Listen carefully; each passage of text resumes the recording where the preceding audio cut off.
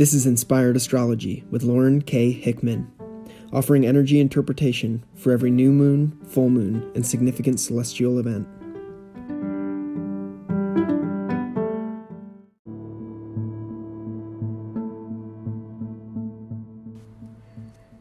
Hello and welcome to the Inspired Astrology podcast. Today is October 5th, 2021, and this is going to be your new moon in Libra report for the 6th of October with that coming in. So Libra season has been in full force. Libra rules harmonizing and integration, balance, words like equality, appreciation of opposite viewpoints, negotiation, counseling, partnerships, sharing, interdependence, overcoming codependency. And then those Venusian acts like luxury, elegance, pampering, good taste, being companionable, being likable, attracting the things that you need, working with indecision, parts of the body that Libra rules, the adrenal glands. How are you working with stress in this season, especially with Mercury retrograde and all these planets going direct this month? Other organs like the kidneys, right? Interesting enough, think of Libra as this very harmonizing and calm, balancing energy. And the kidneys in a lot of Eastern medicines is associated with anger and how we work with anger. The liver too, I hear that as well, but certainly about how we process things. Think about what the kidneys represent. So, we can talk more about how you're processing, how you're consuming, how your perspective is working for yourself, especially during an air element season. The air element representing the mind, communication styles, space specifically, all of those kinds of things. So I wrote a little ditty the other day about power dynamics in this season. And the backdrop of energy this week resonates with power dynamics. We know the visual of the Libra glyph, scales in constant state of harmonization, while life's variables shift and change with as much certainty as the wind element it's aligned with, where there is one, unification, where there's two, opposition.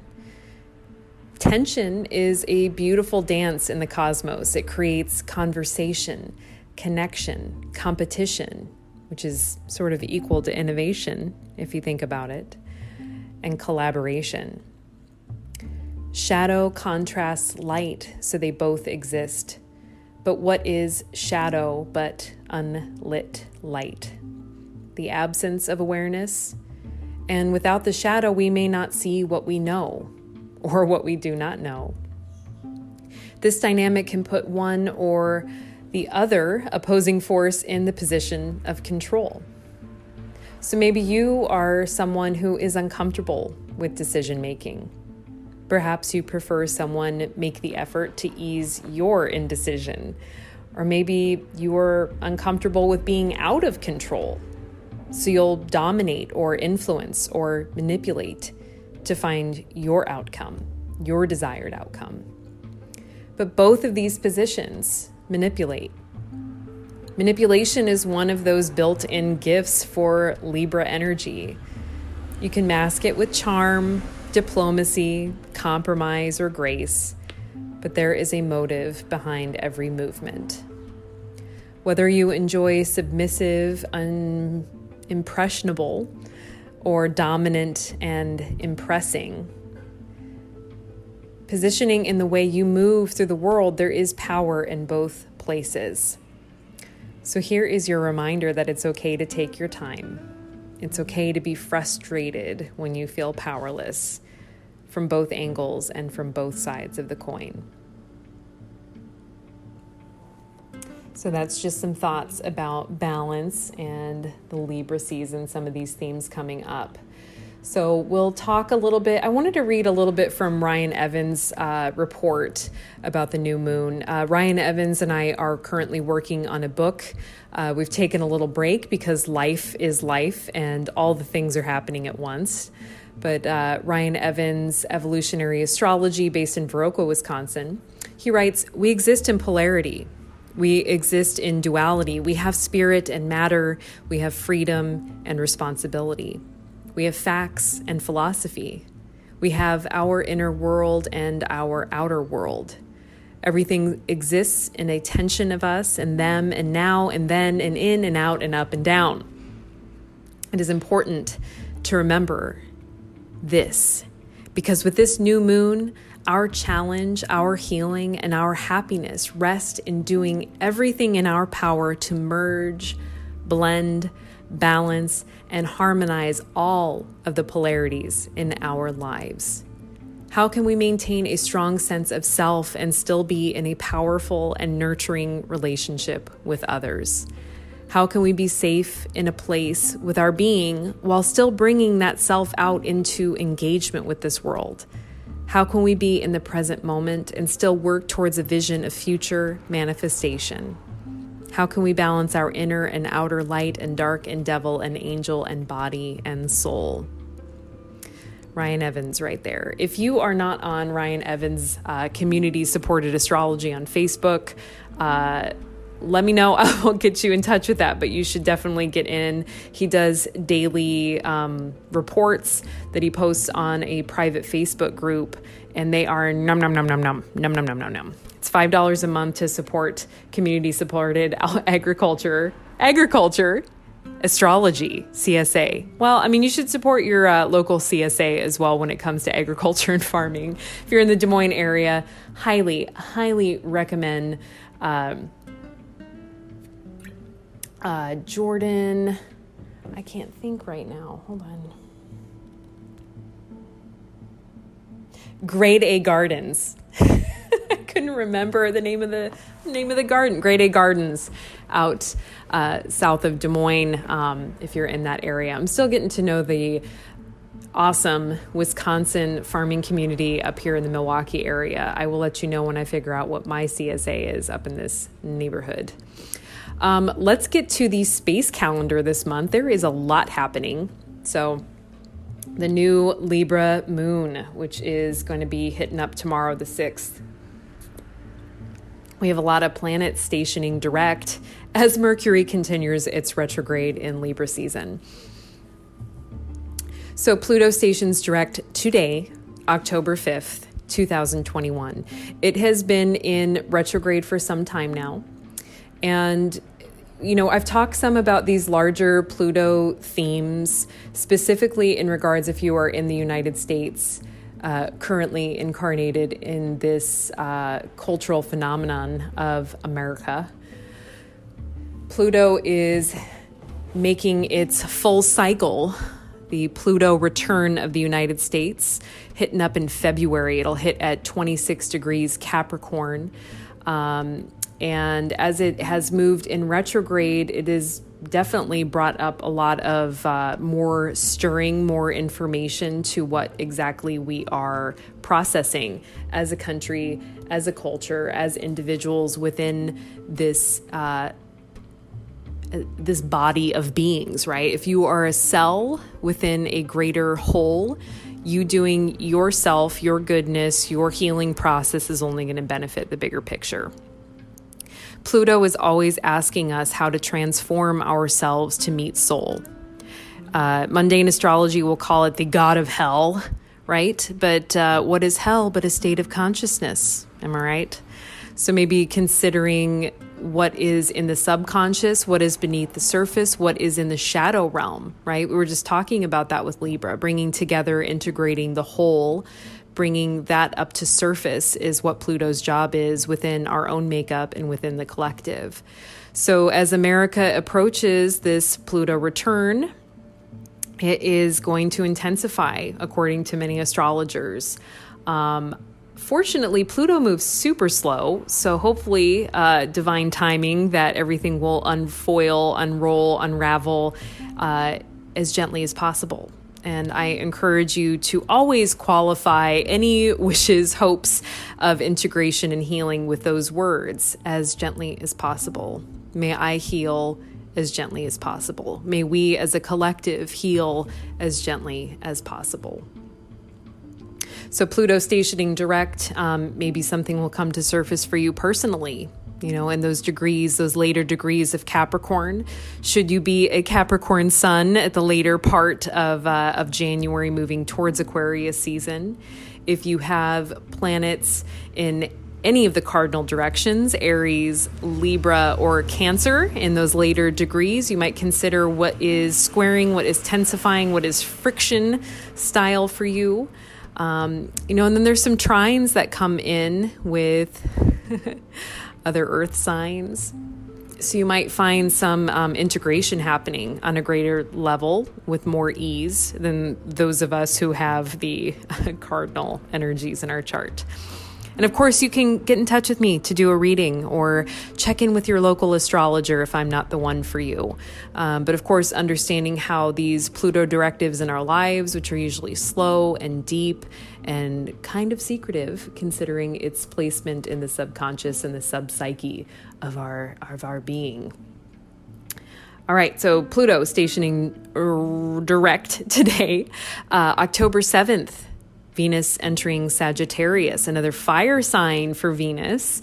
Always a freedom-loving moment when Venus enters Sagittarius. This could be about maybe trying out some new activities, maybe getting some extra energized movement, and maybe some reading if that is your Sagittarius expression of gathering more information.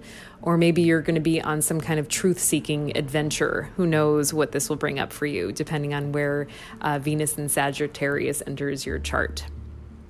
We have some meteor showers this month. The Draconid meteor shower are peaking this weekend. So if you are out in a rural area, you should go check out if you can locate those Draconoid meteor showers in your area. Southern Taurids meteor shower is peaking as well. Great time for all of that, including the Orionid meteor shower. So we have 3 kind of hitting up this month. This is a pretty magical month with the universe, let me tell you.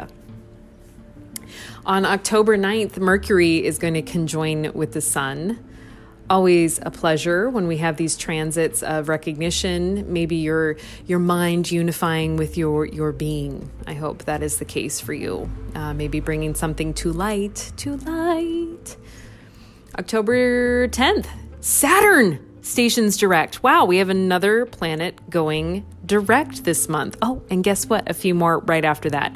So Saturn representing authority, karma specifically. Karma is not as simple as that do unto others as you would have them do unto you. This is good karma. The things that the blessings and benefits that you have bestowed upon others, maybe reaping the benefits of that, as well as things that you need to work on, that coming to surface. That could be the case. I mentioned authority figures. This is not necessarily male authority figures, but that definitely can manifest that way with Saturn. If you've been feeling restricted, depending on where Saturn is hitting up in your chart, this might give you some insight into where there is some freedom, some loosening, any of the hard work that you have accumulated during this cycle, maybe releasing into the cosmos in a beautiful and structured way, as Saturn likes to do. But hopefully the hard work that you've been putting in is going to reap the benefits, right? It's fall, harvest time. October 18th, both Mercury and Jupiter station direct. We will get more on that next episode at the end of Libra season. But this Mercury retrograde, wow, chaos factors, right? Who else is going through it, my friends? Yesterday, what was that, the 4th of October, we had all the social media platforms down, WhatsApp, Instagram, Facebook. For those of us who have the privilege of not needing to rely on WhatsApp in our culture to communicate with loved ones and friends, Just so you know, there's a lot of people out there who depend on that for their basis of communication because of lack of infrastructure or just utilizing that as their way of connecting. A lot of developing cultures. So this wasn't just the impact of our getting our social fix or our one of the dopamine hits that we get from Instagram, from the likes and the endless scrolling that hits those little bing bing, those little buttons in your brain that we're all addicted to in a way. I speak for myself, but I think it's pretty clear that social media is pretty problematic for the way our brains are wired. It's just like getting those Mario coins on Nintendo as a kid with those likes and with those pictures and images all flashing through our brains. So maybe it was good that we all got a day off from that madness. But a lot of astrologers are like, oh, Mercury retrograde in Libra, right? Relationships. Maybe we have to look at ourselves for a minute when we can't refresh our feed. And Jupiter stationing direct, wow, another blessing transit. Jupiter had moved into Pisces and then back into Aquarius. Astrologers like Eliza Kelly really put it out there that there was a correlation between the mask mandates and Jupiter.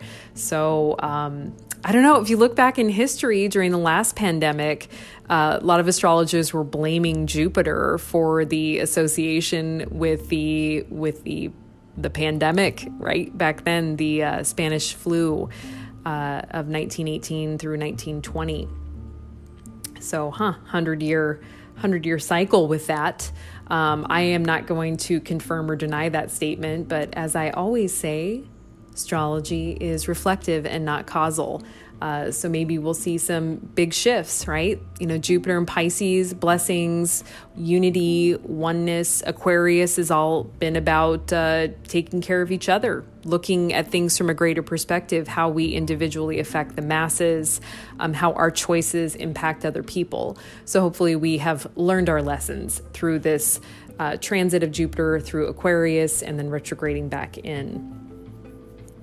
Then our Aries full moon will hit on October 20th, right at the end of Libra season. So pretty magical Aries and Libra oppositions there. Just to give you an idea of the new moon in Libra for tomorrow, we have a cazimi between the moon, the sun, and Mars, all in Libra at 13 degrees. This is pretty magnificent, this kind of energy. I mean, Mars in Libra is incredibly diplomatic. I mean, this is like the kind of signature that you want for a leader in a military or in your organization, somebody that can see things from both sides and then take action with the bigger picture in mind, with the relationship in mind. And we've been watching Stranger Things again. You know, it's the season for kind of Halloween-y, shadowy, creepy movies and stuff. And I've watched Stranger Things a couple times, but I think about Elle a lot and her learning of language through Hopper and some of the other characters about promises and then words like compromise. And Hopper says to Elle, compromise.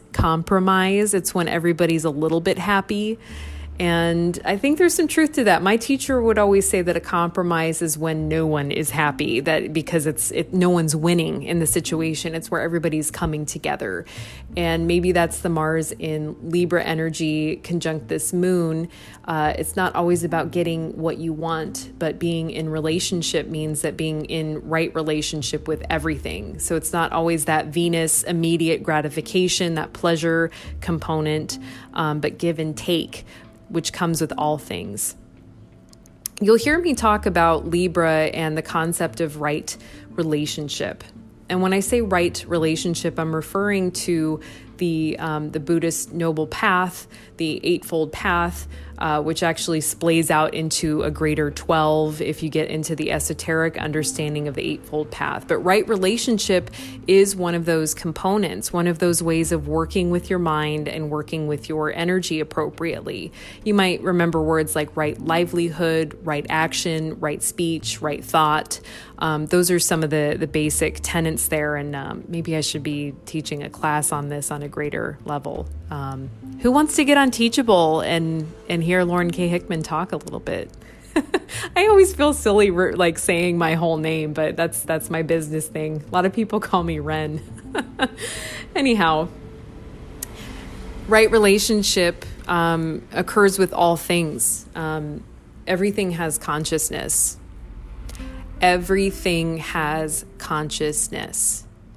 Your phone, your earbuds that are in your ears, the car that you are currently driving in, the paint on the wall, the glass that you drink from. Everything is sentient and has consciousness from where I stand. All right. You can discern this to whatever degree that you want, but you are relating with everything that you come in contact with. And how you choose to relate, whether you slam a door or shut it gently, whether you toss the cigarette butt out the window or if you extinguish it properly and put it in a trash or rubbish receptacle, that is a choice. Everything is a choice. And what does Libra constantly have to deal with is choice, right? Decision making. What is it that you want? What is it that you desire? Is it harmony? Is it peace? Is it luxury? Is it calmness? Is it serenity, right? It all depends on how you perceive it and how you're moving through the world, how you decide to connect with your plants and your animals and the food that you eat and the dishes that you touch. Just think about that. Maybe just start with water. How do you relate with water? How do you relate with your clothing? I'm not always great at that. Definitely my place is a mess right now. It's a lot of chaos with the moving and whatnot. But I wanted to give you an update on what's going on with my car, since we're talking about right relationship. For those who listened, I think it was 2 weeks ago when I did the Pisces full moon report. I let you know publicly that my Hyundai was stolen by juveniles here in the Milwaukee area. It was crashed and trashed and egged, and it was a bad situation. Many good things have come out of that. My perception of the car after forgiving the situation, forgiving myself, being angry, all of the things that I was feeling. I think the forgiving of myself was probably the most difficult thing to navigate here. And I will definitely write a book someday about how to adult, dealing with life and all the stupid shit that comes with it, by Lauren K. Hickman. We'll see. Maybe a pamphlet, maybe a novella. I forgave myself for not having proper insurance in this situation. I did what I could at the time, and now I'm dealing with the consequences of that.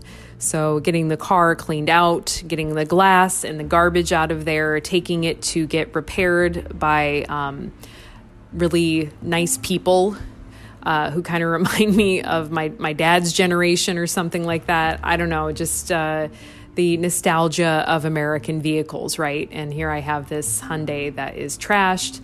And I felt like I had to change my perspective and be in right relationship with my car, because my immediate response was, I don't want this. I want to get rid of it. I want it away from me. I never want to look at this car again. Rejection, rejection, rejection, which is all aggression, right? I can't deal with this. I can't be with this situation. It is too much for me. I'm angry, right?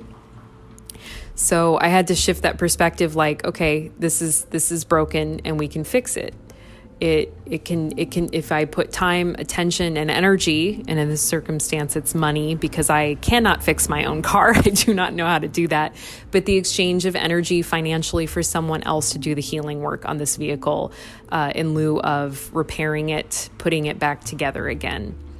And that was a choice. That was me being in relationship with my vehicle and trying to do the right thing.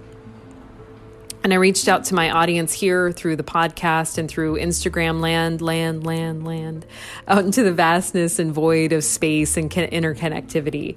And I said, hey, I'll answer questions for $20. You can ask me anything. And you asked questions, and some of you didn't. Some of you just sent me a Venmo payment for nothing else than to support my circumstance. And then Kin, the mystical shop in Des Moines, Iowa, that has helped to create me into the person I am today, who's probably helped many of you listening out there in TV land, who've entered that space, that Venusian, beautiful, enlightened energy of a space, not enlightened in the like above thou or whatever, but more of the light and space that offers a sense of community, a sense of beauty, to beautify your body with jewelry or home goods that make things more pleasant, right? Kin is in the East Village of downtown Des Moines in the 333 building, which I have a lot of history with. I am so grateful to Heather Ann Parker Rowe for putting it out there. She posted a pink amethyst crystal, a larger piece that's absolutely stunning. It's like the shape of a heart, and pink amethyst is a little more rare formation of crystal. And she put that out there and had a raffle for me. And they're going to draw tomorrow on the new moon. And I put out there a half-hour reading as a runner-up prize. But thanks to you, in the last week and a half, we've raised enough to cover half of my damages. There are thousands and thousands and thousands of dollars in damages. It's somewhere between $5,000 and $6,000. And we've raised about $2,500 to help me pay for a situation outside of my control. And I want to thank every single one of you that have sent your thoughts, your donations, even just to let me know that you sympathize or empathize with the circumstances, because it rocked my world. And then the next day, my mom broke her arm in 2 places. It's like, how could it get any more chaotic than that? So I really appreciate all of you reaching out. It really touched my heart in a very sincere way, and has taken a lot of pressure off so that I can focus on continuing to do my work and not just sit around and cry and feel sad that kids stole my car and are continuing to steal cars in the Milwaukee area and getting hurt.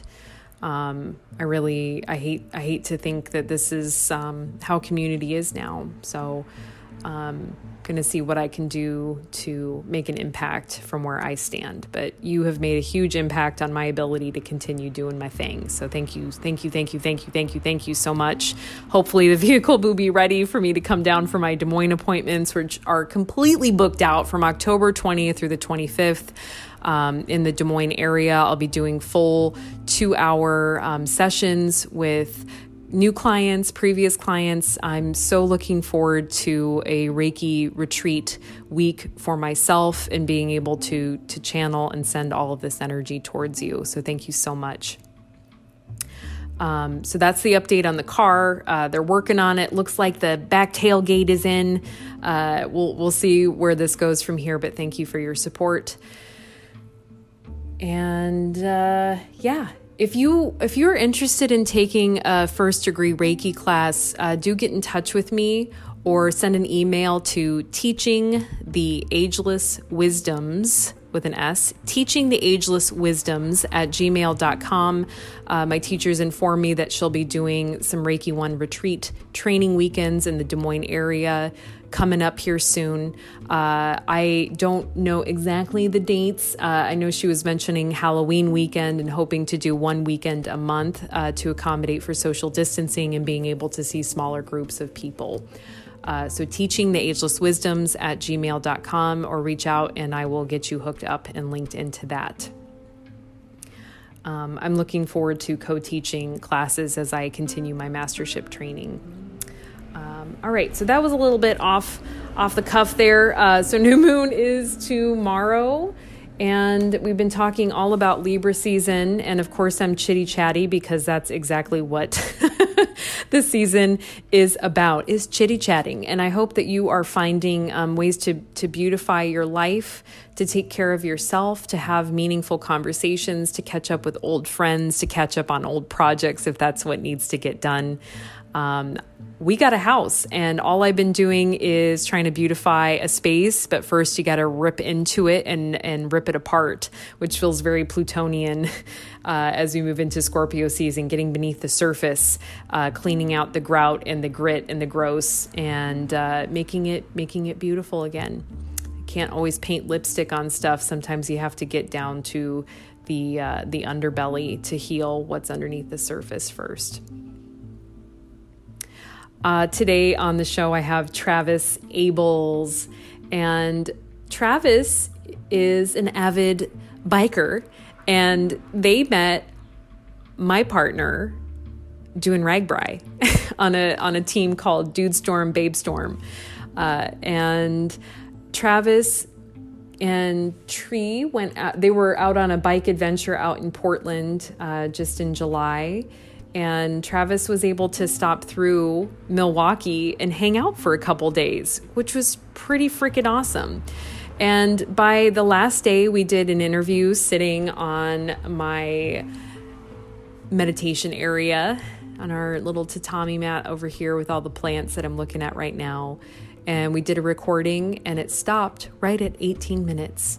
And we continued the interview as one does. And I was really sad that our little private, crying, tearful, beautiful interview was deleted somehow. And this was even prior to Mercury retrograde. So sometimes that stuff just happens with my podcast. I don't know what the gig is. Did I start the podcast during a retrograde? I'm not sure. I don't think so. But it's just a stinker that these things happen sometimes. But Travis and I got back on. We got on Zoom and we did a second interview, which was beautiful and meaningful. It won't be the same as the first one, but nothing ever is. And that's probably part of learning impermanence, is just letting go of things and not trying to recreate them, but moving into a new space and into the moment and just accepting things the best that you can. Travis is a Libra extraordinaire. I have not looked at his chart, but everything that he does is Libran. He is a beautiful, gorgeous human being, from heart to the way that they move through the world, the way he moves through the world. He's actually starting an Artist's Way group today that I get to be a part of with my partner. And the Artist's Way was written many, many years ago by Julia Cameron. And she wrote this book, A Spiritual Path to Higher Creativity, that's sort of based on the 12 steps of other healing programs. And some of you may have tried out morning pages before. It's this practice of getting up and just like barfing out your brain first thing in the morning. But you know, this is about taking yourself out on artist states and working through some of the old pains and criticisms that you received in your childhood or from the stories that we tell ourselves. So it is kind of a healing path. And, you know, Travis as a Libra is very relational, always playing games, always connecting, always talking. And I was just really impressed with the way that he communicated and the way that he always included people in the conversation and was just moving towards an integration process. And we talk some about relationships, which of course is such a huge part of the Libra identity. Libra and the seventh house, which Libra rules, they are not the same thing, but it is the house of mirroring, the house of relationships, the way that we move through the world and how we receive and attract others to help us to see ourselves more. And, you know, I had a sponsor who shared with me that you cannot learn about relationships without being in them. And I think that's such an important thing to remember, is that without taking risks, without putting our heart out there, without allowing ourselves to be hurt, we don't get to grow the way that we potentially could. So for everyone who is experiencing heartbreak or heartache or longing or desire, I see you.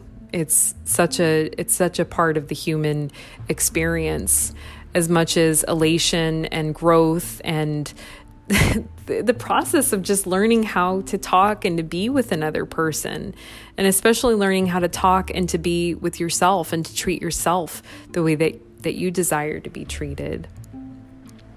So I will bring Travis Abels on and post their Instagram account. They do a lot of silly, fun projects. I'm thinking of interview with plants, which you may have seen me post a few of those. But I'll find a beautiful picture of Travis and some of the work that he's putting out there. But he's involved with film editing, with art and photography and writing. And I found out that he knows Chani Nicholas. And I thought, wow, I am now 1 degree from Chani, the Chani that's out there doing the good work with astrology and helping to bring this information out to the world. So appreciative of all of the astrologers out there who are bringing this information back into the mainstream so that we continue to work with ourselves, to work with our own consciousness, our growth, and our part in this greater cycle of the cosmos. Here's Travis. Stay inspired.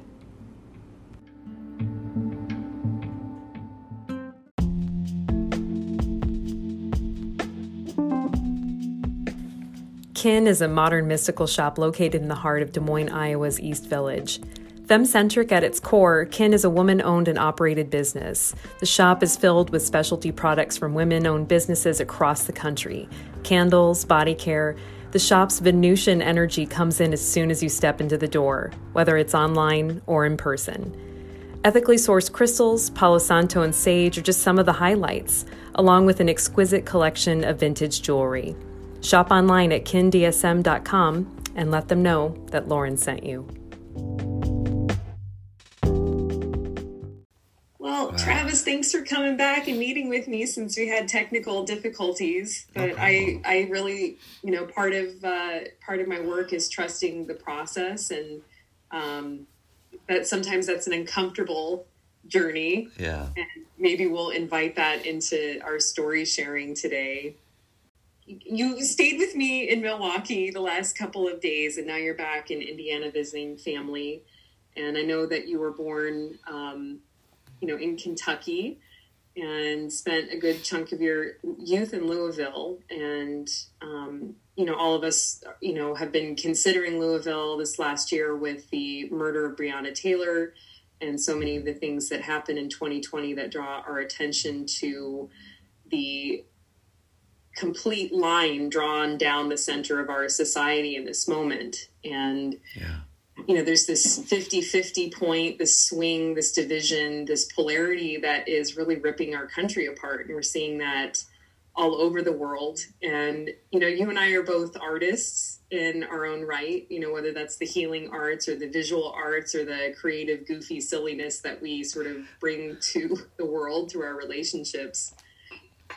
But I know that that Louisville's experience in your adulthood has sort of informed the work that you've been putting out there.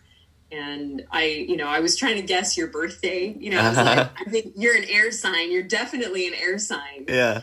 And you're like, you got it all wrong. I'm a Libra. And I'm like, bam, that's it. That's the air sign. I just got the other two wrong.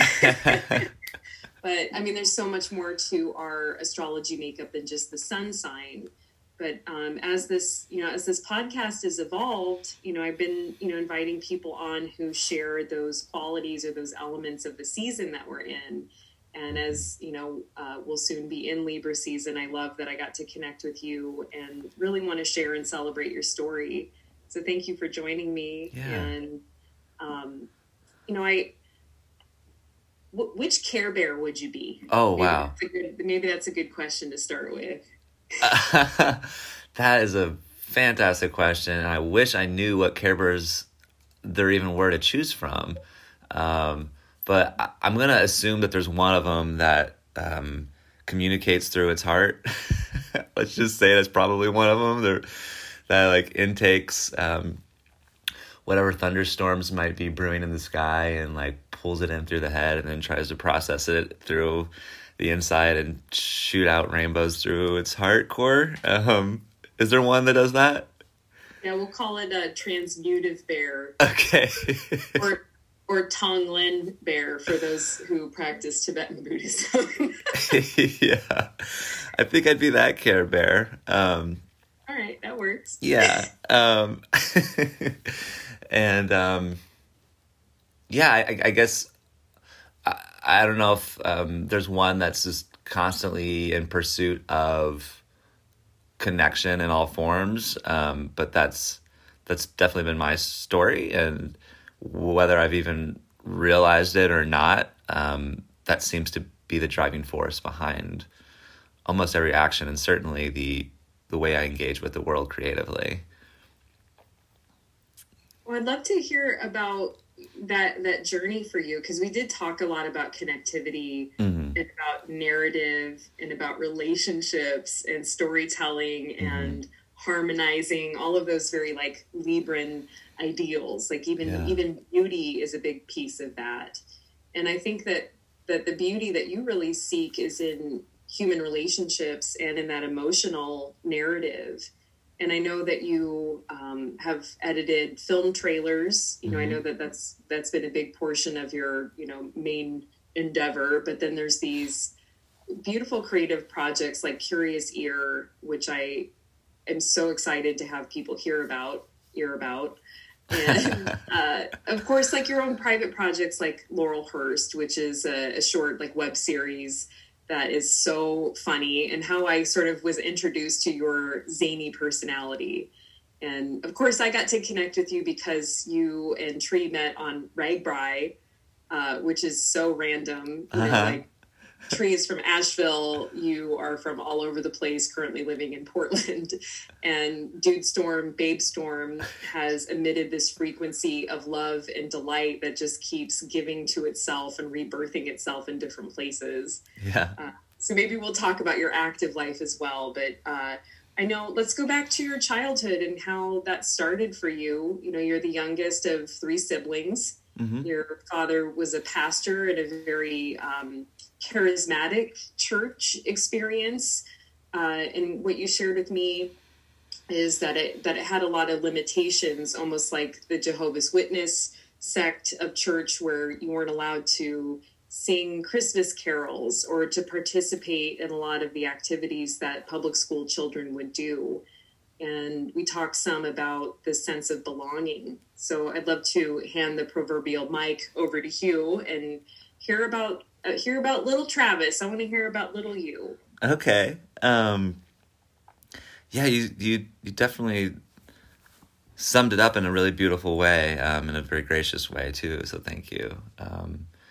But it's just odd to reflect back on it now, because it's been a really long time since I have, and just recently been doing a lot of kind of internal work, and that's forced me to look back to my origin story and connect the dots between what I'm interested in and like what things have come out of me creatively, and like where that comes from. And like you mentioned,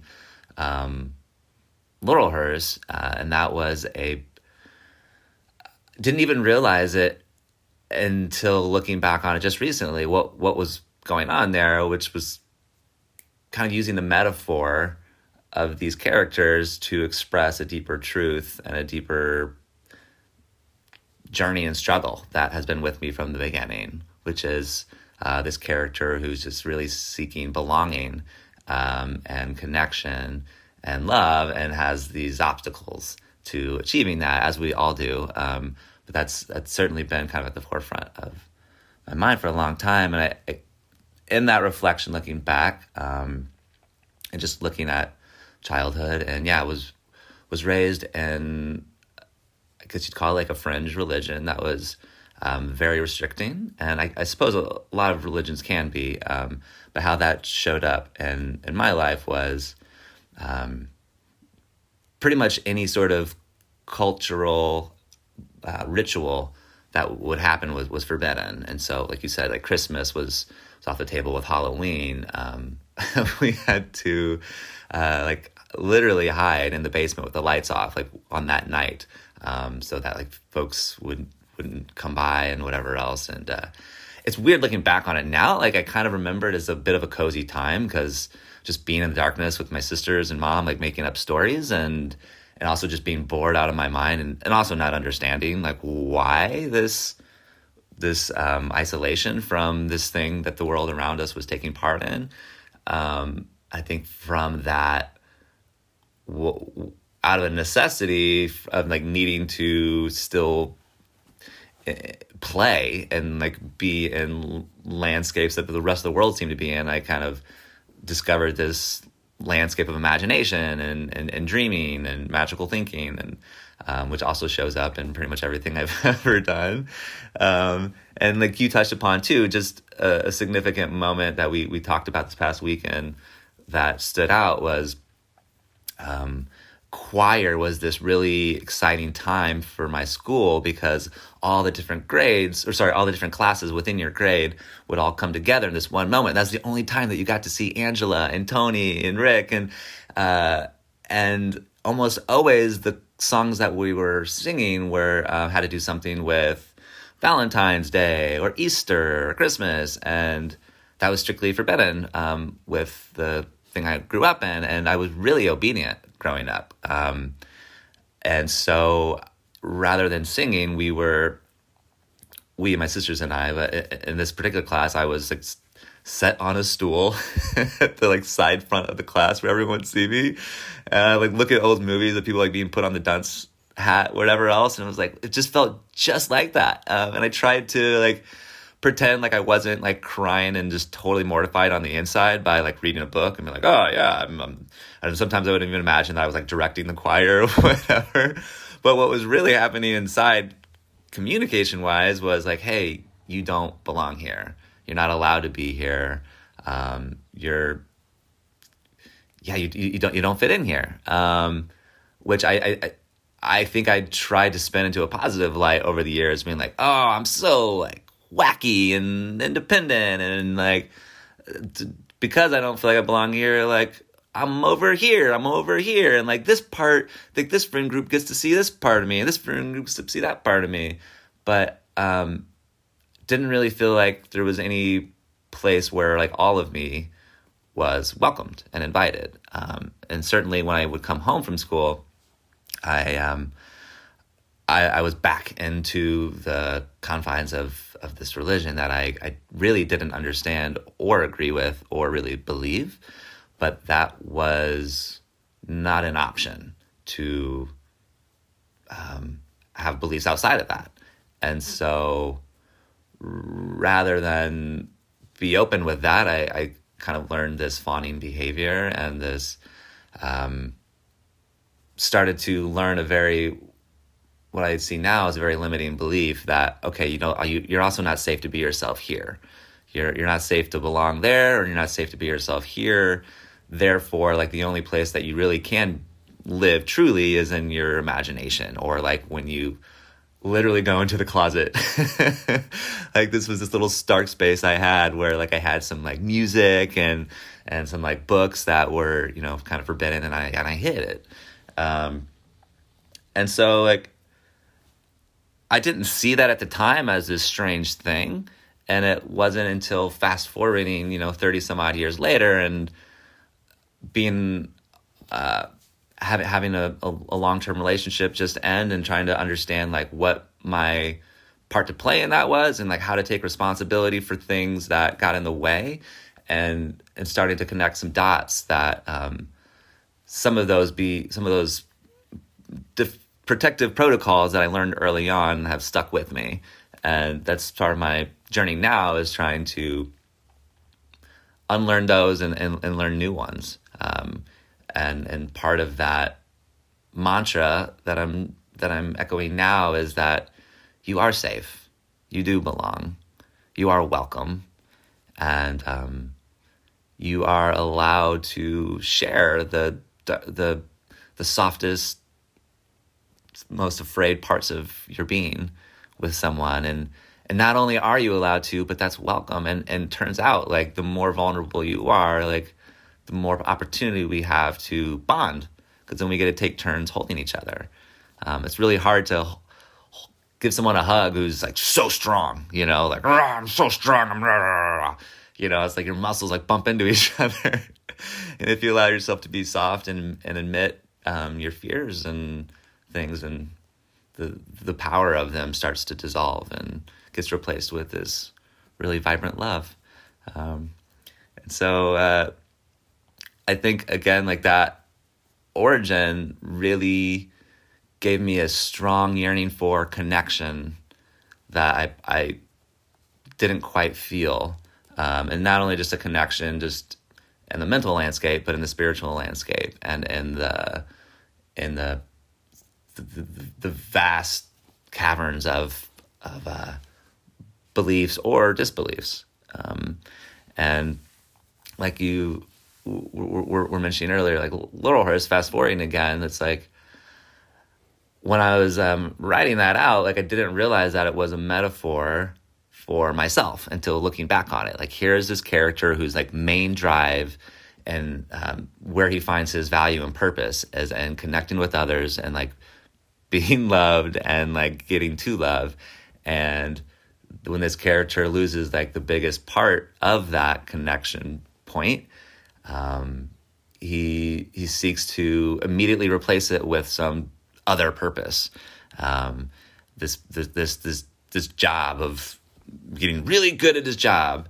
And it seemed like this wild, ridiculous way of illustrating the obstacles that we sometimes have, and they're probably all different. And in this case, it was a job that was set up to make him be immediately prejudged and despised just for this thing that he's doing that's not really even his choice. It just seemed like a parking enforcement. Right. Know? Sorry, I guess I should lay out some more specifics rather than speaking in such vague terms. It's a parking enforcer who's looking for love in all the wrong places, and everywhere he goes, he's like, "Oh, hello, can we be friends?" And they're like, "Get out of my way!" Which I think those frictions and dichotomies like can create a lot of fun moments. But again, didn't realize until just relatively recently, like, oh wow, that was pretty autobiographical. Whoops. Oh, are they all gonna know? Well, I think any writer, you have to write what you know. Yeah. Even if you're writing fiction, like you have to understand like where things are moving from, what they're motivated by. And I mean, just like you edit film, like if it feels untrue, everyone's going to know it. Mm-hmm. Right. So your truth being channeled through Laurel Hurst that's that transmutive Care Bear. You took your process and channeled it through your heart, and it's like a parking enforcement guy with relationship problems. He's such a romantic, that character, and the film is very, very funny because I think that you have this lens of humor and delight, this really childlike curiosity that comes through all the way that you move. And there's still that very like sensitive person inside of you. I think, knowing we're in a time where like toxic masculinity is being super questioned. Mm-hmm. And I think that you are someone who dares to be different in a way where you allow yourself to be both things, both masculine and feminine. And, you're very much like male presenting, and you're a very good looking person. And you do all of these things that are like male presenting in our culture, but you're tender and you're soft and you hug and you play the way that I think that humans are sort of robbed of, especially male identifying humans. Wow. Yeah. You nailed it. And that just reminds me again of this sacred weekend we just shared, you, Tree, and I, and Sam before that, and just all these wonderful conversations we had around that idea of like what it means to be X, Y, and Z, and how I think we're in a really exciting time now where like not only are we questioning that, but from questioning all of these social constructs and what it means to be this and how we identify and how we present. From those questions comes this gorgeous freedom to express and in more natural ways that just feels like water pouring through a vessel rather than it needing to take the shape and like coming out as ice, you know, like, oh, I've got to turn all this water into ice cubes because I am man, you know, rather than that, like we can like, oh no, this could actually be like this mist going over I think I'm getting too abstract, but I just really... We talked a lot about elements this weekend, so That's I can true. see where the water molecules and their ever changing shapes would be pertinent, but yeah. But Well, I think I was getting at there was with the conversations with Tree and how we talked a lot about the vulnerability of asking the world to see you as something other than you've been seen as, and how much courage it takes to express that and be and request that. But it doesn't stop there, because whoever you invite into that vulnerability, they also get the opportunity to be vulnerable and saying that I'm going to mess this up. I have all of this history that's informing all these subconscious ways in which I speak. And so even if I'm trying, I'm still going to keep falling on my face in front of you. And therein is also a vulnerability. And so we get to take turns again. And like we talked about just a little bit ago, like when we're vulnerable, then all of a sudden this wonderful little connection happens, this hug that we might have missed had we not taken the time to lean into that. And so I think that's a really special little microcosm within a giant world that seems to be happening all over the place now, which is very exciting. there's a shift happening for sure, but the pendulum keeps swinging back the other way. Sure. So you just have to swing harder into vulnerability. Yeah. So that leads me to, the conversation about the curious ear and how the origin story of that, the vulnerability that comes with that. We've talked a lot about your desire for connections and the desire for conversation and communication, all of those things. And I feel like the Curious Ear Project really has added up to something vital in expressing who you are, but as well as inviting people into that space. So tell me where that came from and what it looks like, just Sure. describe it to people. Yeah, totally. Like you said, Louisville was part of my origin story, and very limited scope because I was only 7 while I was there, and we lived kind of out in the country. And so even within that space, everything I saw had to do with my family and nature and just playing and the trees. And so I guess this was a little while ago now, maybe 6 years ago.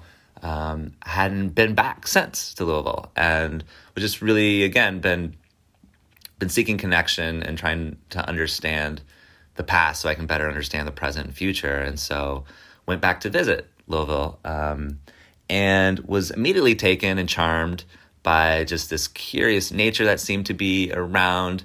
When I would go to the grocery store, like I felt like I just got into a conversation, like 10 minutes with the cashier, like immediately. We're just like, wow, what is this? This is unique. This is neat. And, but I just randomly found myself, at an Airbnb, not knowing anything about the town, and was walking around, and I was like, wow, I've been walking around for like a day and haven't seen a single white person. That's so interesting. I didn't know. And then like I finally just started talking with strangers, and that eventually came up. I was like, oh, that's really cool. And they're like, oh, well, you're in the black part of town.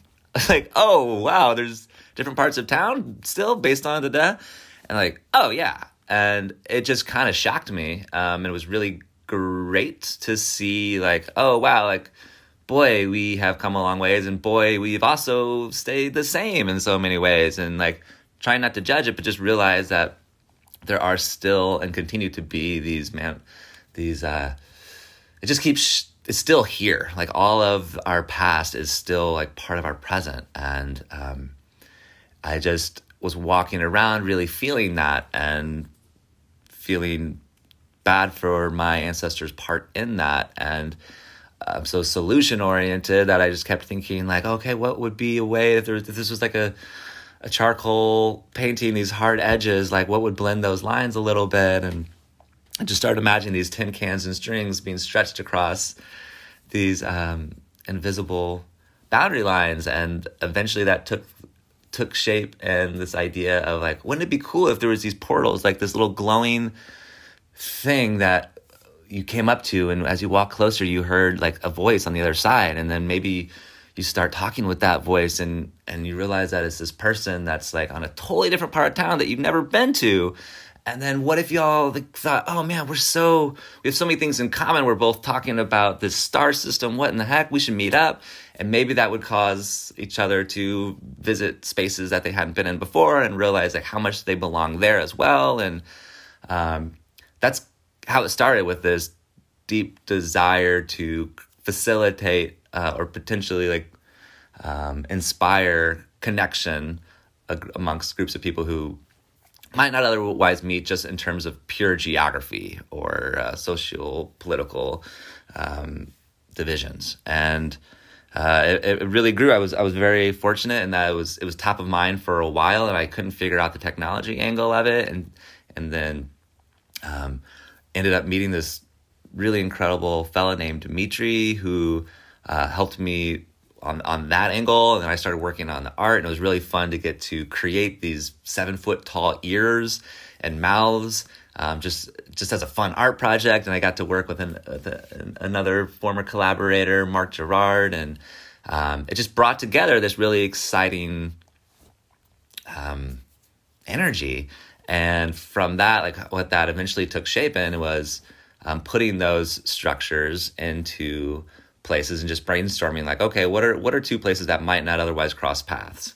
Like an elder care facility and an elementary school. And so we started reaching out to those places, and most folks said yes. And so we were able to set up in these places, and then all of a sudden, a 7-year-old in Northeast Portland is hearing the story from a 70-year-old in like deep Southeast Holgate area about World War II, but like they're talking about this experience that really bonded them, and then vice versa. We'd flop the ear in the mouth, and then all of a sudden now this 72-year-old lady named Donna is hearing stories about fitting in school, and like this project that they're working on where they get to write about MLK, and like it's just kind of that was how it started, and it's just really exciting to get to witness. And like as someone who loves story and loves telling stories,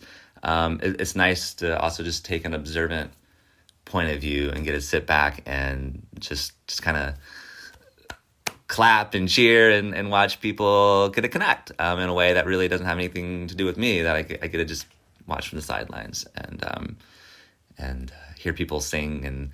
And something too that's neat about a big ear is there's this subconscious intimacy I think we feel, because typically when you're like leaning into an ear, you're telling something like, hey, like a little bit of a secret or maybe a confession or something like that. And I think something about that and the anonymous nature of it really is exciting, because it connects a little bit deeper to maybe a vulnerable spot in us that we feel safe in order to tell a stranger that we might not tell to someone who has expectations about who we are to them and all the rest. So, yeah.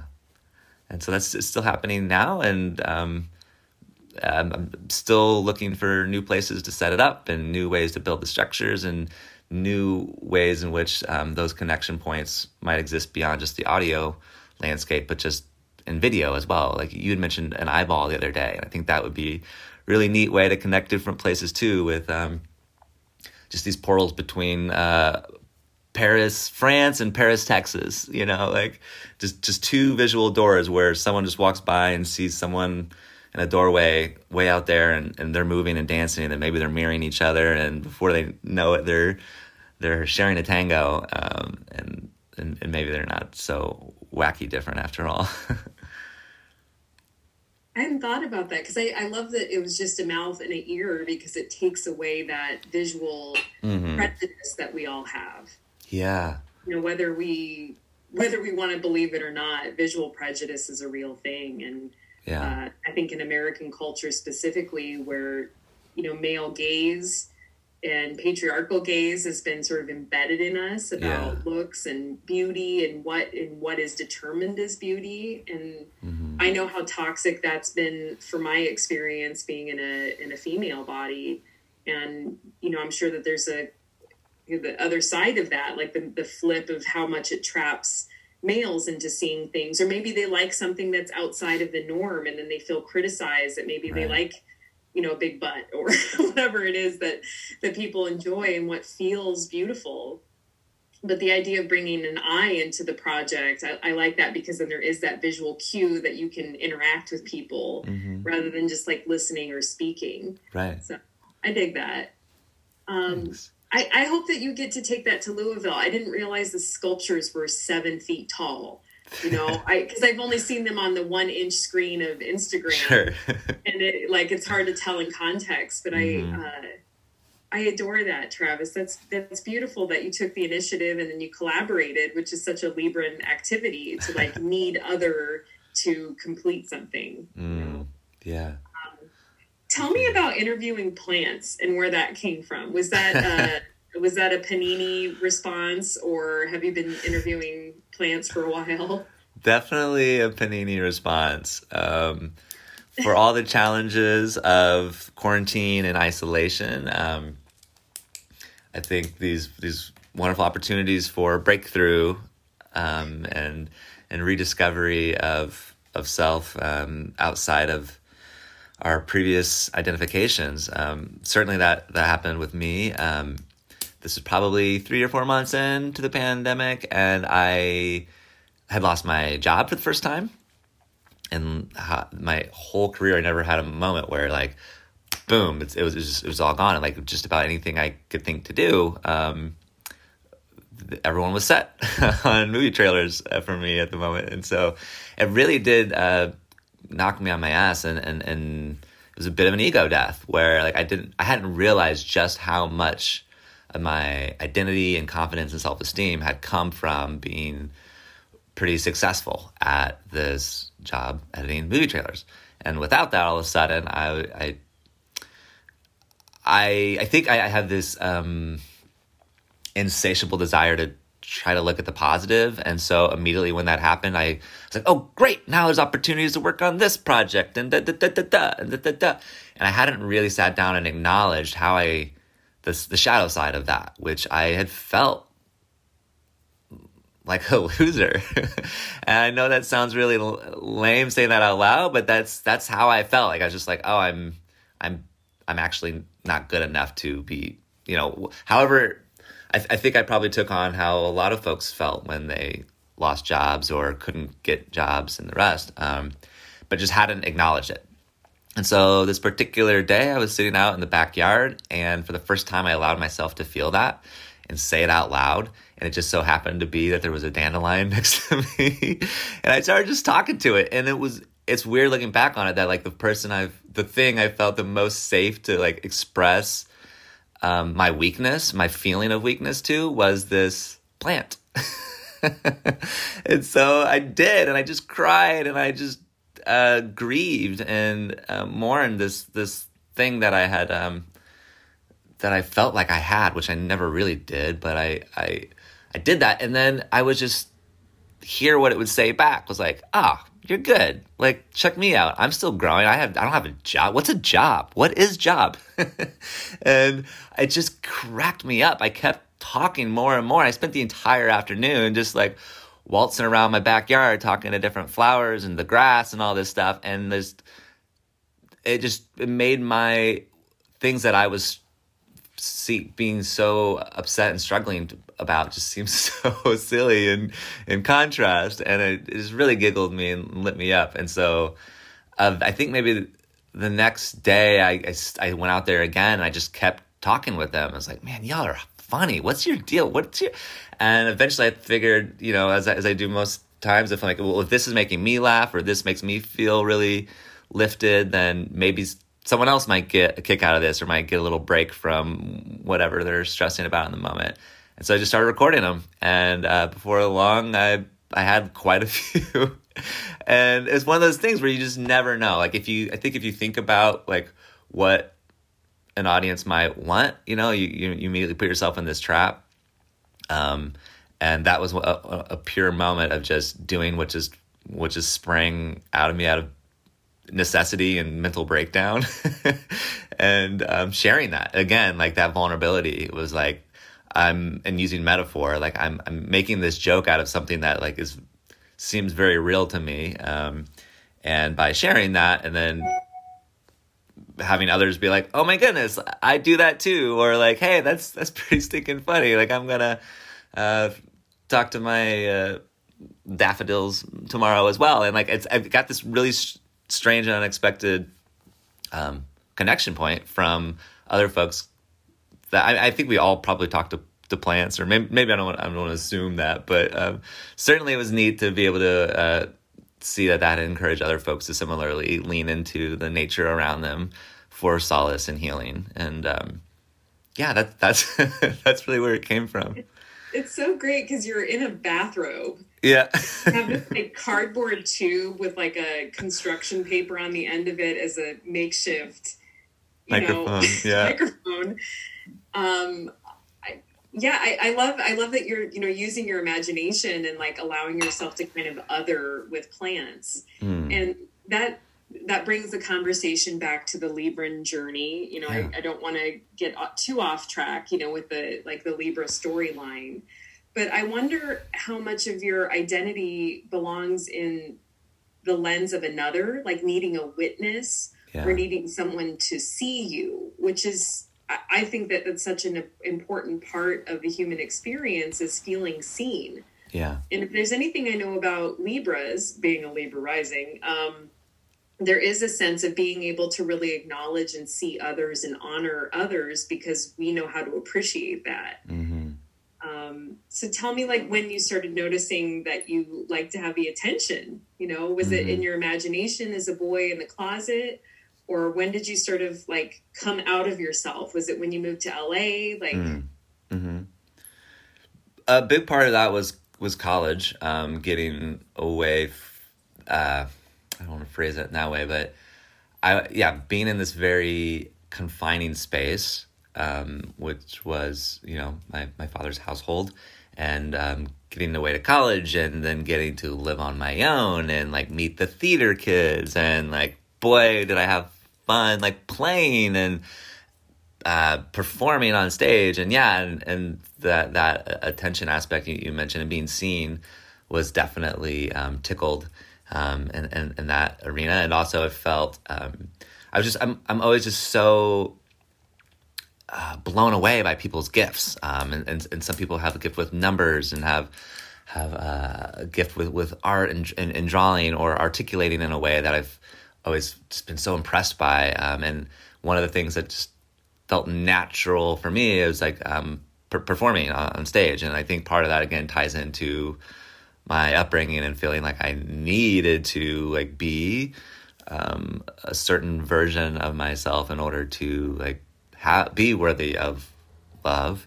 And so like, even if it had a little bit of a troubling beginning, I think it led to some pretty neat channels of expressing and getting, like you said, that sense of being seen.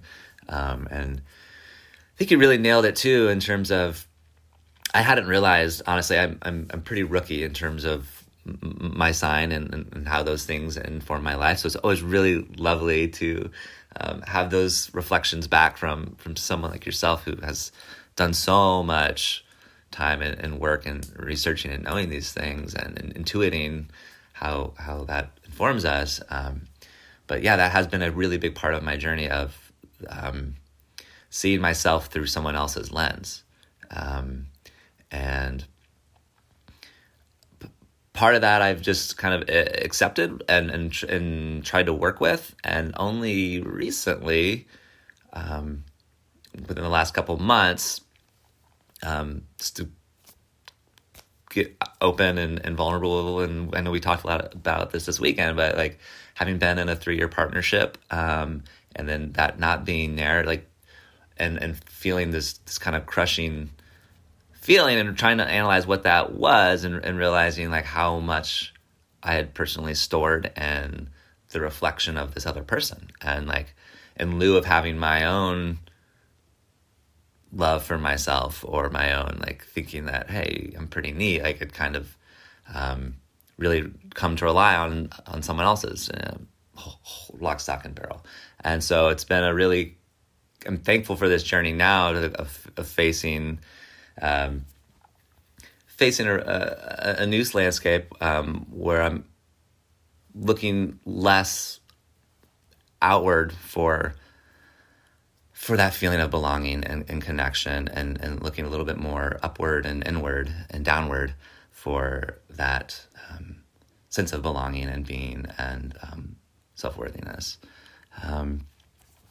So I'm getting a little bit lost from the question, I think, which, am I remembering right in terms of like where were the kind of the shifting points of like finding that?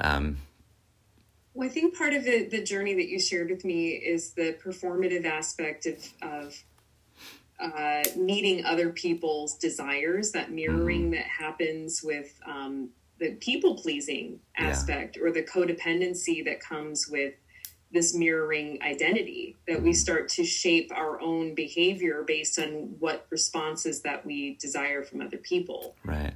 And it is manipulative in nature, but it's something to meet our needs that need to be seen and to please others and to create harmonious environments, rather than finding that central point of access and balance within ourselves. Right? We seek to balance other people's responses to us rather than us finding the balance within our own journey, which is, it's a conundrum, honestly, because it has to be both things. You have to be balanced within yourself, and how do you not anticipate or try to derive the response from others when you do you want to be peaceful and harmonious and giving and people pleasing and connected to the world around you. It seems to be a very delicate dance, and I try to look at nature for models of how those things can ebb and flow. And we talked a little bit about that tree in Louisville. This kind of this very grounded and rooted trunk that was stable, and then noticing that from that stability and from that groundedness, the branches were allowed to express and bend and flow and twirl in the wind, and like how both of those were part of this divine dance between masculine and feminine. And I think just leaning in and embodying both of those things in the same way as like being grounded within yourself, as well as reaching out for someone's hand on the dance floor and like being able to twirl, and in order to like be dipped or to dip someone, like someone else needs to have their feet on the ground as well. And so it's just such a balance, and I think it's just a constant request and to the universe of like, hey, like, please help me be grounded in you and just feel safe and welcome in you, and therefore maybe I might also be able to help someone else feel grounded, or might be able to dip or twirl a dance partner, and vice versa, take turns being held. And I don't know if there's ever a quick solution or answer to it. It feels like every day it's kind of a surrendering to the chaos of it all, and just trusting that if I trust myself and I trust intuition and I trust spirit, that those things will align, and there will be moments of harmony. And even in moments of grief and pain, there's these beautiful, sparkling moments of light and connection. And I bring it back to this past weekend, just getting to witness you and Tree, and just made my heart so soft. And I feel like I'm just extra porous right now, and so like it was really beautiful to get to be in y'all's space and just see your love languages and see y'all's way of communicating, even just strategizing about how to plan the day in this really supportive and thoughtful way, and just see the smiles you exchanged and the hugs. And I just felt am still so moved and lit up by that sparkling joy and love that you all share. And like, I think that's just as important of a role to play is to witness, even if, if one is not in a relationship, it's just as sweet to get to see that somewhere else. I feel like that we still have access to these moments of pure presence, even in the midst of brain swirls. The other night, it's been thundering a bunch out here in the Midwest, which I love. And there was this night where I just stepped outside and sat in it for a while, just the rain and thunder, and was watching the sky just light up and the edges of the clouds like bumping up against each other in this miraculous sky dance. And it wasn't until like afterwards I realized, like, boy, I was right there. And like we even if it's not just watching a thunderstorm, if it's just watching some squirrels chase each other up a tree, or like some flowers dancing in the breeze, like we still have access to presence and love and compassion and belonging, at least a few times throughout each day. Well, I always try to remind people that regardless if they're in a like named partnership, that we're always in relationship. Like you and I are developing a relationship now. And I love that you brought up lightning and thunder. I've actually been reading quite a bit about that this last week and watched way too many YouTube videos. But I drove through that storm. I was on the edge of that storm the whole way through Iowa back into Milwaukee. And, definitely listen to Riders on the Storm by the Doors on repeat a couple times. But, I'm having this very Uranus moment in my own life. And so I think that lightning is really interesting to me. And, as a Libra rising and speaking to a Libra who's always trying to find harmony and balance between dual edges or the binary, which is being broken, by the way, in society. Mm-hmm. But, lightning, they can't really explain it other than it's ions, positively and negatively charged ions that separate. And then the lightning is them trying to get back together to find balance once again.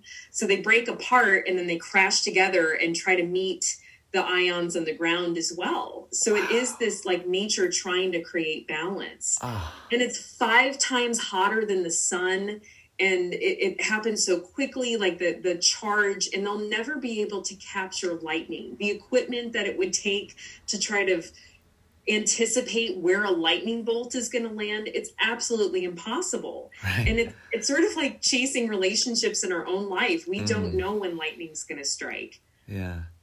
We don't know. We just have to trust, that these relationships that we have, the magic that you have in these transactions with strangers, the man on the train in Italy and the grocery store clerk and your plants, everything that you're relating to is a way of mirroring for yourself and trying to achieve balance. Mm-hmm. And, I think that in adult relationships, we're trying to achieve balance and harmony from the harms of childhood. Yeah. I never put that harm and harmony together, that there's a connection with those words. But, the power dynamics that we experience in childhood, often they'll reproduce themselves over and over again in our adult relationships. Mm-hmm.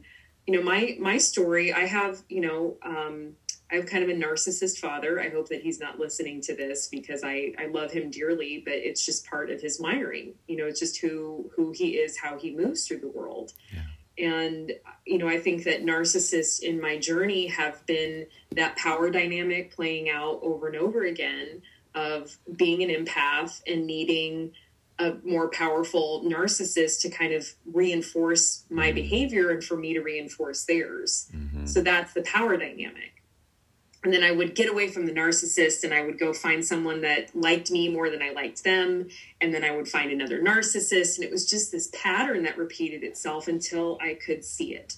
Mm-hmm. And until you see the pattern, it doesn't exist. You know, it's something completely subconscious to the way that we interact with the world and our journey, reinforcing the harms of childhood and these stories that we tell about ourselves. Yeah.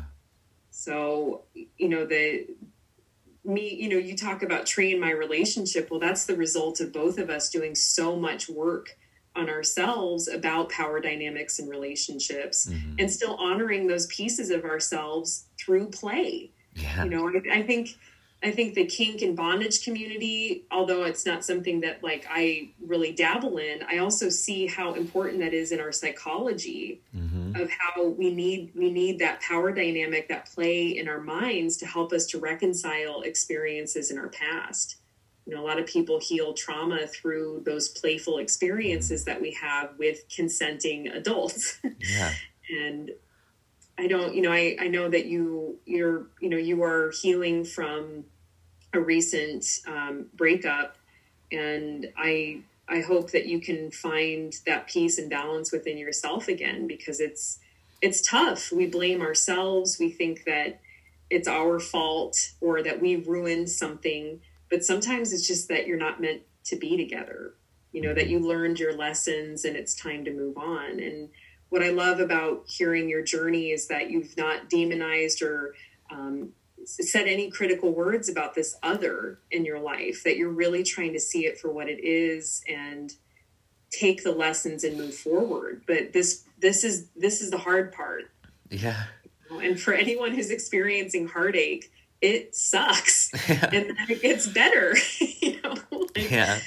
I don't know. I think it takes time to work through and process, and it takes time to get to know another human.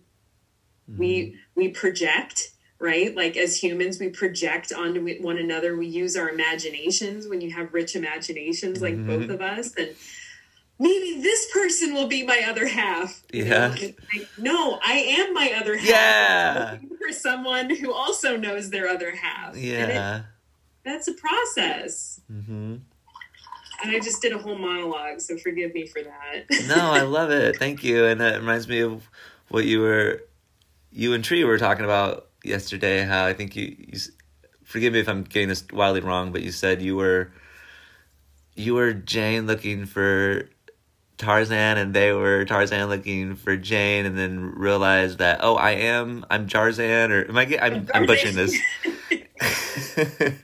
And realizing that you were your own Tarzan, you know, and then it took that marriage. And you also mentioned something that I love too, which is like marrying the parts of yourself again that you have divorced, and by from different societal things that kind of pull us apart. It can be a really traumatic world to walk through, you know, and really can break you the heck apart, and it probably does every single day. And so it's like such a practice every morning and night to kind of stitch those pieces back together and hold them and let them grow and feel safe to be what they are and who they are and how they are. Yeah. I think part of the Libra journey, you know, in esoteric astrology and using some of the principles from other faith systems like Buddhism, that right relationship, which is one of the noble path of Buddhism, is part of that is right relationship and right action. But right relationship has to start with ourselves, and self-harm. You know, that we actually hurt ourselves either in seeking communion, or because we absolutely despise ourselves and think that we're not worthy or we deserve suffering. And that often comes from religion or things that do create communal aspects. And I think that I am not a scholar, and that's something that I would like to try to dive into a bit further in this journey, understanding Libra better. But, you know, right relationship, we have that with with plants, right? Like you talking to the plants is kind of an interesting relationship, but you watering them and caring for them and stewarding their growth and their healthiness, then you get to respond from that because they express their beauty and you get to appreciate that. And it happens with the way we interact with water. When, out of a faucet, or how much water that we're consuming or what we're using it for, are we wasting it? Are we relating with our clothing and our objects? And you can relate with anything that you interact with, but the human relationships and group relationships are the hardest that we have because you can't control what the other is doing. And so I think that's why Libra communication is so important, and being able to know this is what I'm feeling and express that. The story I'm telling myself is that you find me unworthy and that I'm not lovable. And it turns out that they're just hungry and in a bad mood because they're hungry. It's not because you're unlovable. It's because they're having their own internal universe thing happening. Right. And we're all in our own boats. And like, I can't get in your boat, Travis, and you'll never get into my boat. We'll never know what the other person is fully experiencing on the inside. And that's why expression and communication and trust is so important in the way that we connect. Yeah. And to piggyback off of that in terms of connecting with ourselves as well. And you had asked me that, I think yesterday, that idea of like, what would you say to your 7-year-old self, or what would they say to you? And that's one of my favorite exercises from The Artist's Way is like, what would your 70-year-old self like give you in terms of advice, or just in terms of understanding. And that's the first thing that like shows up for me, is if I'm like imagining like 7-year-old Travis who's doesn't feel like he can be who he is and still like have access to love. I would try to tell him like, you're safe. And yeah, boy, do you want to connect with other people, and like, that's great. But what I might remind him is like, you already are, whether you can see it or not.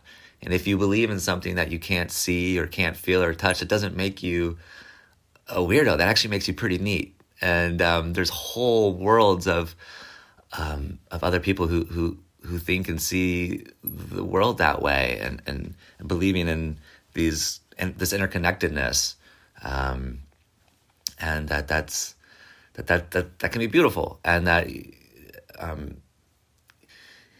if you feel restricted in one relationship in terms of how you could be, that doesn't mean that that's wrong, that part of you needs to hide or feel shame or guilt about that. Like you can still be that, and you can still hold space for that, and in time and in the right place and whatever, you'll find other communities that hold space for that, and not only that, but welcome and invite that.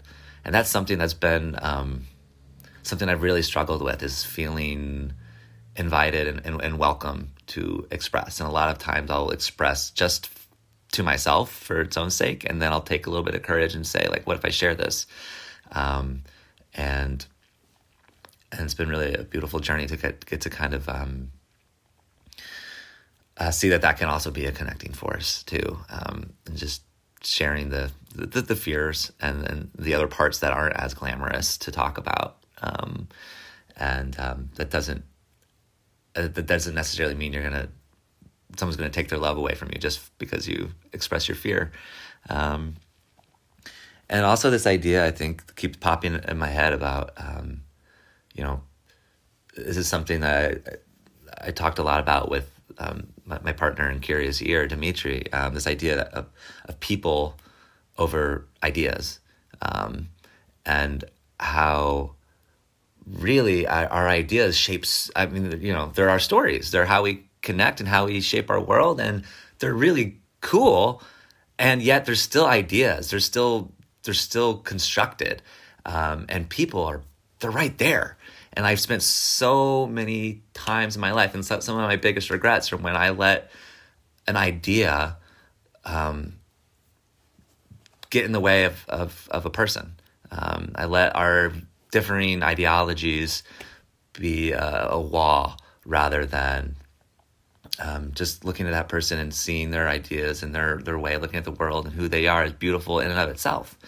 And like you mentioned earlier, this giant polarity that's happening right now, and there's no shortage of things of like, hey, are you on board with this or are you on board with that? And if you're on board with this, cool. Now, how about this issue? How about this issue? And before you know it, like, if you're looking for someone who sees the world in the same way you do, like, your world gets really small. Like, boy, there's like one of you, And so, like, if we can look beyond these structures that we're constantly told to focus on, like, hey, how are you gonna be? How are you gonna project? What are your opinions? And da. Like, those are important, yes, but they're also like, they're still ideas. And if someone's idea is like, "Woo, that's scary," that makes me have to look at my own repressed feelings, and that makes me look at my own like self hate, or the things in myself that I don't like. Ooh, don't like that. Like, rather than judging that, like, can we also move forward to just being curious? I mean, curiosity seems to be just on the opposite side of judgment all the time. Anytime you come up and like, oh, I don't think I like that about that, like, just ask a question about it. And before you know it, like, oh boy, I can understand that. And now I really think that's cool. Oh man, I love that about you. I didn't realize that. That's so neat. It's so much harder said than done. And I'm still trying to practice that every single day. And maybe I can do it really good from 9 a.m. to 10 a.m. And then by 7 o'clock, I'm like, nope, I'm all full up on understanding.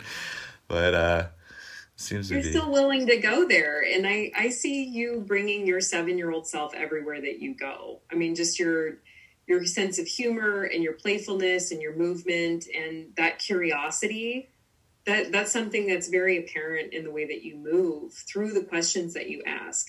I feel like you asked me so many questions this weekend, and I'm like, I hadn't even thought of it from that perspective. Or does he really care? That's the question I ask myself, because a lot of times people don't know how to listen. They're just waiting to speak. And you give both. You are willing to listen and to speak, just like your curious ear and curious mouth. So thank you. Wow. Well, thank you so much for being with me. I just love this. I love getting to capture your story in a jar. You are my firefly. Oh, thank you. You too. I've had so much fun with you this past weekend, and I'm just really looking forward to what we might discover and collaborate on moving forward. So thank you so much for inviting me into your space and sharing your time with me and Tree and Sam. It's been so beautiful. It's really lit me up, and will continue to. So thank you. Yeah. Thank you for that. Yeah. You're the best. I'm just like, I've cried like 14 different times throughout this conversation. So that really speaks volumes to where you're able to take us and how safe you make people feel in going there. And so thank you for your guidance, and thank you for this service that you're providing to folks. I think it's so beautiful. And I'm just truly honored and moved that you asked me to be a part of it.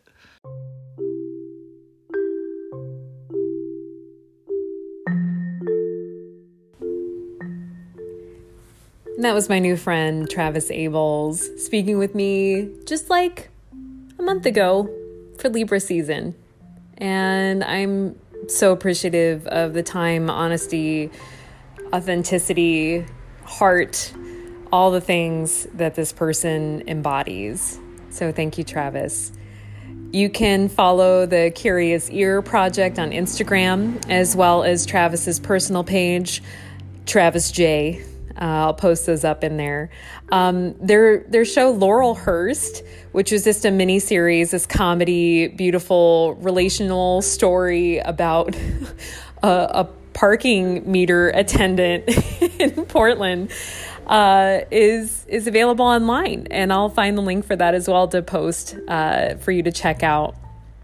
What incredible character, Travis. Again, thank you for joining me on the show and for sharing yourself. So I hope that you enjoy your Libra season. This is Lauren K. Hickman. You can find me on Instagram at Lauren K. Hickman. Sign up for the Moon Mailer to get your bi-monthly letter in your inbox to get more thoughts and brain droppings on the current astrological energies. And you can follow me on the social medias to get my thoughts on things and catch updates on the world as it unravels.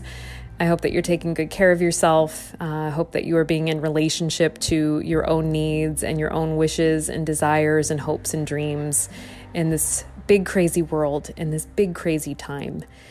And until next time, I hope you stay inspired.